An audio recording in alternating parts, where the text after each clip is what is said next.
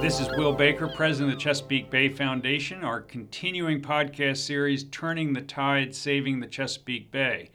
I'm joined today, once again, by the senior scientist on CBF's staff, Dr. Beth McGee, whose title is Director of Science and Agricultural Policy. Welcome, Beth. Thanks, Will. Today we're here to talk about something very timely. It's known in the jargon as the midpoint assessment of the Chesapeake Bay program, which is a partnership of 6 states, the District of Columbia, and a number of federal agencies, all working together to try to reduce pollution. 3 main constituents, nitrogen, phosphorus, and sediment, to levels that science says the Bay can sustainably take by 2025. So that was a lot. Bottom line, science says the Bay needs to reduce pollution by certain amounts by 2025. All the states and federal agencies have banded together to achieve that. They've been working on it since 2010, and they wisely put in a midpoint assessment to see how they're doing. And that's where we are at the end of 2017 on the way to the 2025 goal. So in the broadest sense, Beth, I want to ask you how we're doing, and then we'll dive into some particulars. You've been leading our team to assess the data that's available as to the results of the first number of years of the program. Sure. So first I want to indicate that the goal for this that the state set for themselves by 2017 is they actually wanted to be 60% of the way there. So they set an aggressive goal, typically it would be 50% of the way there, but they wanted to do more, or they wanted to commit to do more in 2010.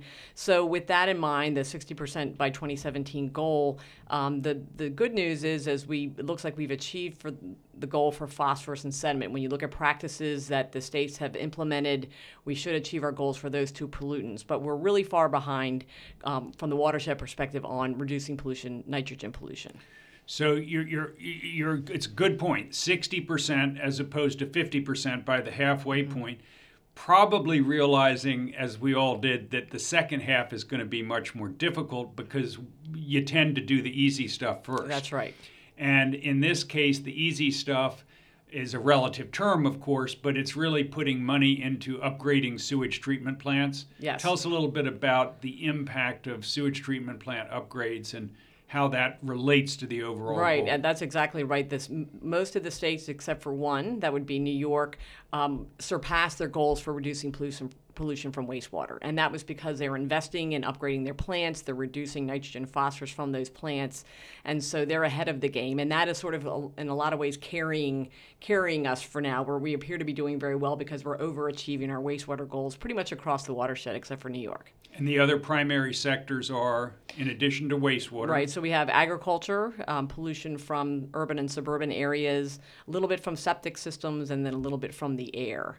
And when you look at across what the states are doing, really well on wastewater, almost across the board, not doing as well on agriculture, and urban and suburban polluted runoff, in some cases going in the wrong direction, meaning loads have increased since 2009 as opposed to going down. The urban and suburban runoff is the one sector that continues to get worse, while the others are improving, some improving more than others. Right. Let's talk geography. Maryland, Virginia, Pennsylvania are the 3 primary Bay states of the 6. 85% of the watershed is in Maryland, Pennsylvania, and Virginia. So let's talk about those 3 states.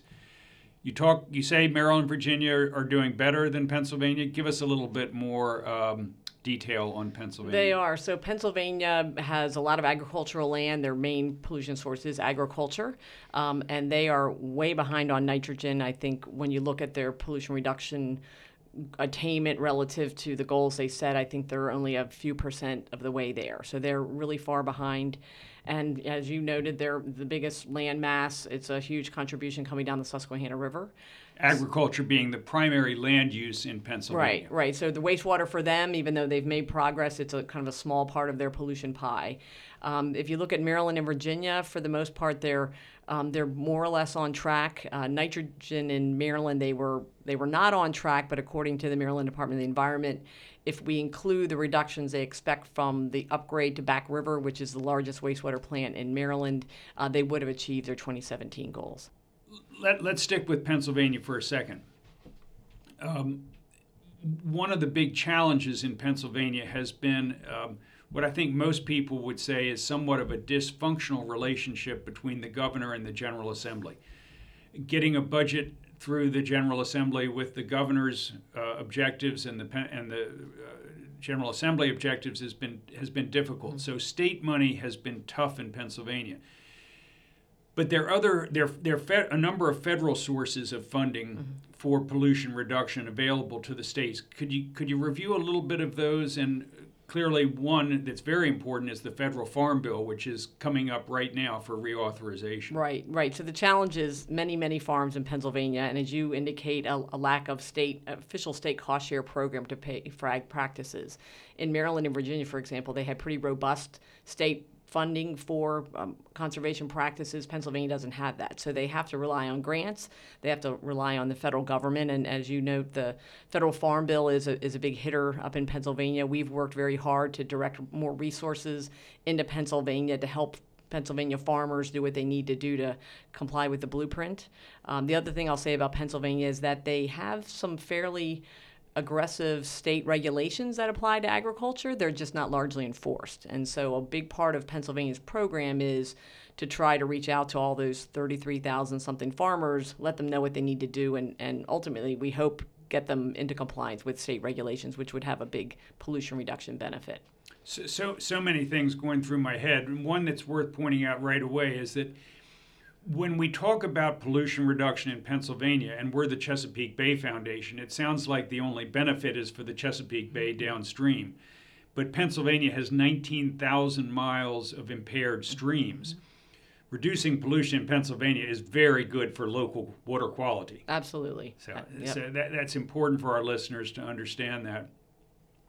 Federal money coming into the Bay States comes from the federal farm bill, which we've talked about, which is available for farmers nationwide, and conservation practices going back to the old times of the Dust Bowl, keeping soil on the land, is a part of agricultural policy in this country.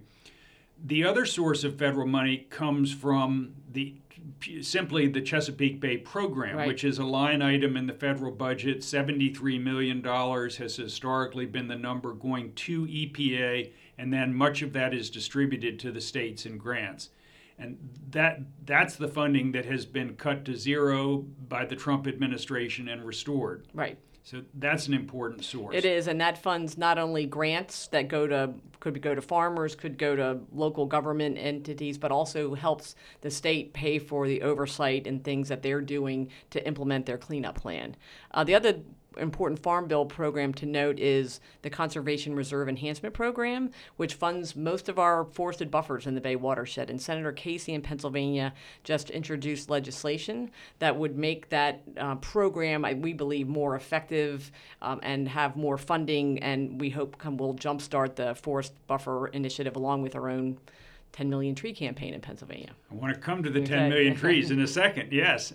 So Senator Casey has introduced legislation that we hope will be incorporated into the overall farm bill. Yep. Senator Van Hollen of Maryland has done the same thing on a different aspect of the farm bill that would also benefit the Bay States. A lot of congressional support for those, but one thing our listeners can do, is be sure to let their elected officials know in whatever state they are to support conservation practices, conservation titles of the Farm Bill that would benefit Chesapeake Bay states. Absolutely. And that's enough for them to know, to let their elected officials know? I think for now, yes. I mean, the Farm Bill is I mean, it's tied up in a lot of politics. I don't know that it expires at the end of this year. I don't think that we believe it's actually going to be reauthorized, but who knows? But we'll certainly, if they're on our action alert, we will let folks know when they can really engage. But in the meantime, they certainly can just let their elected officials know that please make sure that the Farm Bill contains conservation funding. Yep. Good, yes. And it is reauthorized every 5 years, but sometimes that goes 6, even 7 years, Yep. and the old Farm Bill stays in place until a new one is reauthorized. You had mentioned CBF's 10 million tree program in Pennsylvania, and I think it is worth putting in a plug for what we've done in Pennsylvania for many years. We've not only helped Pennsylvania farmers access federal monies, but we brought private monies, much of it from a foundation called the Richard King Mellon Foundation in Pittsburgh. So private money to Pennsylvania farmers to put in best management practices. And we've now set the goal you mentioned of 10 million new trees, which are one of the best ways to keep soil and chemicals on farmland by buffering the streams. CBF and a number of volunteers are working on that. And would you say from a scientific perspective that that's a critical strategy? It is. I mean, all the states are relying really heavily on forest buffer implementation to achieve their water quality goals. And Pennsylvania certainly is no exception. And there's other benefits to having trees by streams. It shades the streams also. Trees sequester carbon, so it's helping mitigate greenhouse gases. And so there are many benefits of having trees, one of which is, from our perspective, water quality. Yeah. Local water quality benefits, air quality, addressing climate change through carbon sequestration, multiple benefits. One of the things that occurs to all of us when you look at federal or limited federal and state monies, and private monies for that matter, is how spread these funds should be. Is there a scientific basis for targeting the geographic locations of where these monies should be spent to have greater impact, rather than just whomever applies for it? Yeah, no, that's a great point. In fact, a couple of years ago, we put out a report where we looked hard at where the pollution from Pennsylvania was coming from on a county scale and even a 12-unit hydrologic unit code, so a watershed scale, and identified 5 counties in Pennsylvania that if we fully implemented the cleanup plans in those 5 counties, we would get more than half of the pollution reductions from agriculture needed by Pennsylvania. So that is at sort of at the broad scale. But even honing down further, there are tools now that are allowing one to say, well, where should I put a buffer to have the most bang for the buck once you scale down from the county to a watershed, even on a farm. And on a farm. So those are the things we really need. We're never going to have all the money in the world, so if we use our dollars very effectively, that could be really help us achieve our goals faster. And in fact, kudos to Pennsylvania, they are embracing this targeting approach, and the way they're going about developing their next phase of the cleanup plans is to target resources to those counties that are the highest polluting. And I think it's not coincidence that those are the 5 that we identified a couple of years ago. The 5 lower counties near the bottom of the Susquehanna watershed. So science, technology, remote sensing, all of the tools available can help make that money be spent more effectively and efficiently. Yep. I want to come back to air pollution for a second. The Federal Clean Air Act has been successful in many respects of reducing air pollution. And those study the Chesapeake Bay and sources of pollution, as you mentioned, have found that a great deal, not a majority, but a certain percentage of the nitrogen coming into the bay is actually airborne, and perhaps airborne and airborne from as far away as Midwest power plants. Give us how that works and make sure our listeners understand it actually that. is significant. I mean, the estimates are that about 1/3 of the nitrogen pollution coming to the bay is coming from the air. 1/3 of the nitrogen pollution entering the bay watershed is airborne. Initially airborne. So that's, airborne. As you mentioned, coal-fired power plants from as far away as Ohio. That includes cars, because when you combust fossil fuel and drive your car, you're adding a little bit of NOx. And the other nitrogen oxides, and the other is ammonia from agriculture. So manure, chickens, etc., will produce ammonia, which is a form of nitrogen, which also can go to the bay. In terms of, the states are relying on the implementation of several Clean Air Act regulations that EPA promulgated, including ones that affect cars and trucks and coal-fired power plants. And many of those, if not all of those, are currently in the process of being rolled back. So there's something that's working to reduce air pollution and water pollution and save Chesapeake Bay. And did I hear they're being rolled back? That's a retort. Yeah. We know what's going on in the Trump administration.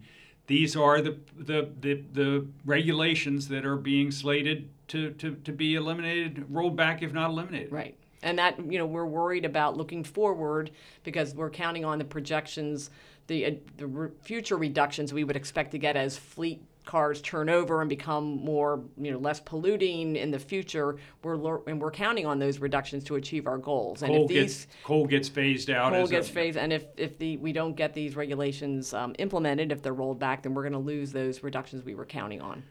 What happens, of course, is the pollutants go into the air, and either with rainfall or by deposition, they come down and either go directly into a water course or they fall on land and then are washed off. Right. And in some respects, the large land mass in Pennsylvania that is agricultural based is getting pollutants or nitrogen from airborne sources coming onto the land and then running off. So some of that is really airborne at its source rather than agricultural at its source.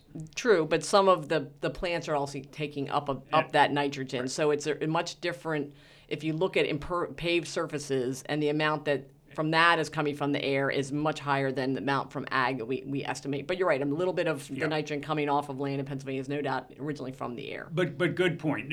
Falling onto an impervious surface like a road or a parking lot or rooftop, one could say is probably close to 1-to-1. Right. Whereas falling onto an agricultural field, there's going to be some uptake by the crops. Yep. Good. Assuming that the agronomic practices for that, the application of fertilizer to that soil take into account what's that they're already getting in there. some airborne nitrogen. Last thing I want to talk to you, and then we'll sort of sum this all up. Maryland did make a big point about the fact that if upgrades to the Back River sewage treatment plant in Baltimore are taken into account, they would have met their nitrogen reduction targets. Right. Correct? Right. Yeah. And the Back River sewage treatment upgrade project is a multi-year project.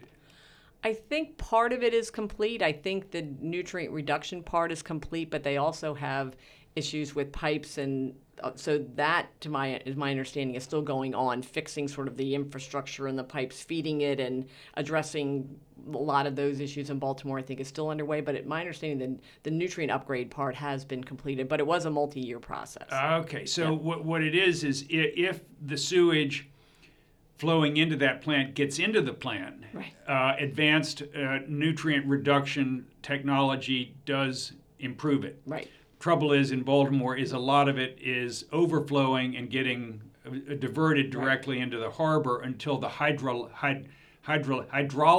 of that plant's network of feeder pipes gets fixed. So there's some improvement and some yet to come. That's right. While the big work of re-plumbing Baltimore City's sewage delivery pipes is undertaken. So let's come back to the headline. Is it too simplistic to say we're making real progress, but we have a long way left to go? Targeting as much as basically as targeting in Pennsylvania, but all the way down to individual fields is critical. Mm-hmm. What, as you look in your crystal ball, what are you thinking about? What worries you, and what gives you hope? Well, I'll tell you what gives me hope first, which is the fact that the Bay is responding, right? I mean, we're seeing decreases in the dead zone, the volume of the Bay that doesn't have oxygen. We're seeing that volume decline over time. Underwater grasses the last couple of years have hit record numbers. We're seeing living resources respond. So that is giving us a lot of hope that what we're doing is working. Even though we're behind, what we've done to date is actually making a difference. And so that's what gives me optimism. I'm going to interrupt you. That's an important point to emphasize, because up until recently, there was no there was a belief that reducing nitrogen, phosphorus, and sediment would actually bring about results in the bay. But there had never been real proof that that was the case until the last 3 or 4 years. And that's a really important point. So it's not just CBF that's noticing these changes. It's scientists from Virginia up to Pennsylvania across the watershed who are looking at the results that we're seeing and attributing them to our man-made actions, not just a fluke of a good year or a suite of couple of good years. The other thing I will say that is gives us confidence that the money that's being spent is being spent in the right way. right. We just got to keep at it. We're seeing results of our efforts, and there's even been a couple published papers that have come out recently that kind of highlight that. From the Smithsonian, for one. Right, and other multiple authors, and another one, at least another couple that we're expecting to come out. The other thing I'll say is that scientists believe that there's these tipping points in ecological systems, and that is that the degradation of a system does not happen linearly. In fact, you'll hit a point where it's a tipping point, and all of a sudden it'll get a lot worse very quickly. Well, the response in the positive direction could be similar in that it's not a linear response to our pollution reduction efforts. It's actually one that once we hit a certain tipping point, we're actually going to see more improvements than we might expect. And I love that optimism. I think some people think that's what's going on here. Yep. So. And your worries? And my worries, Pennsylvania is the worry, and they are really far behind. But I think with more resources, with targeting, really efficient targeting of those resources to really invest them wisely and cost effectively, and in places where they're going to get the biggest bang for the buck initially, we have hope. I couldn't agree more. And of course, we had the worry that the rug gets pulled out from under us, that the Bay program gets defunded, that regulations for clean air and water across the country are rolled back, and that we have a steeper hill to climb than even was thought in the beginning. Well, Beth McGee, Dr. Beth McGee, our senior scientist, thank you very much. This has been educational and fascinating, optimistic, and some things to worry about. Yep. So the bottom line message is we've got to keep going. We've got to keep doing what has shown results. And as I always say, we have to avoid the Lake Erie syndrome, which is to declare victory too early, which was happening with Lake Erie, which was thought to be such a success. And now we see that Lake Erie's water quality is worse than ever. Yep. So thank you. Thank you. This is Will Baker for the Chesapeake Bay Foundation. Be sure to review our website at cbf.org to see how you can help. Thank you.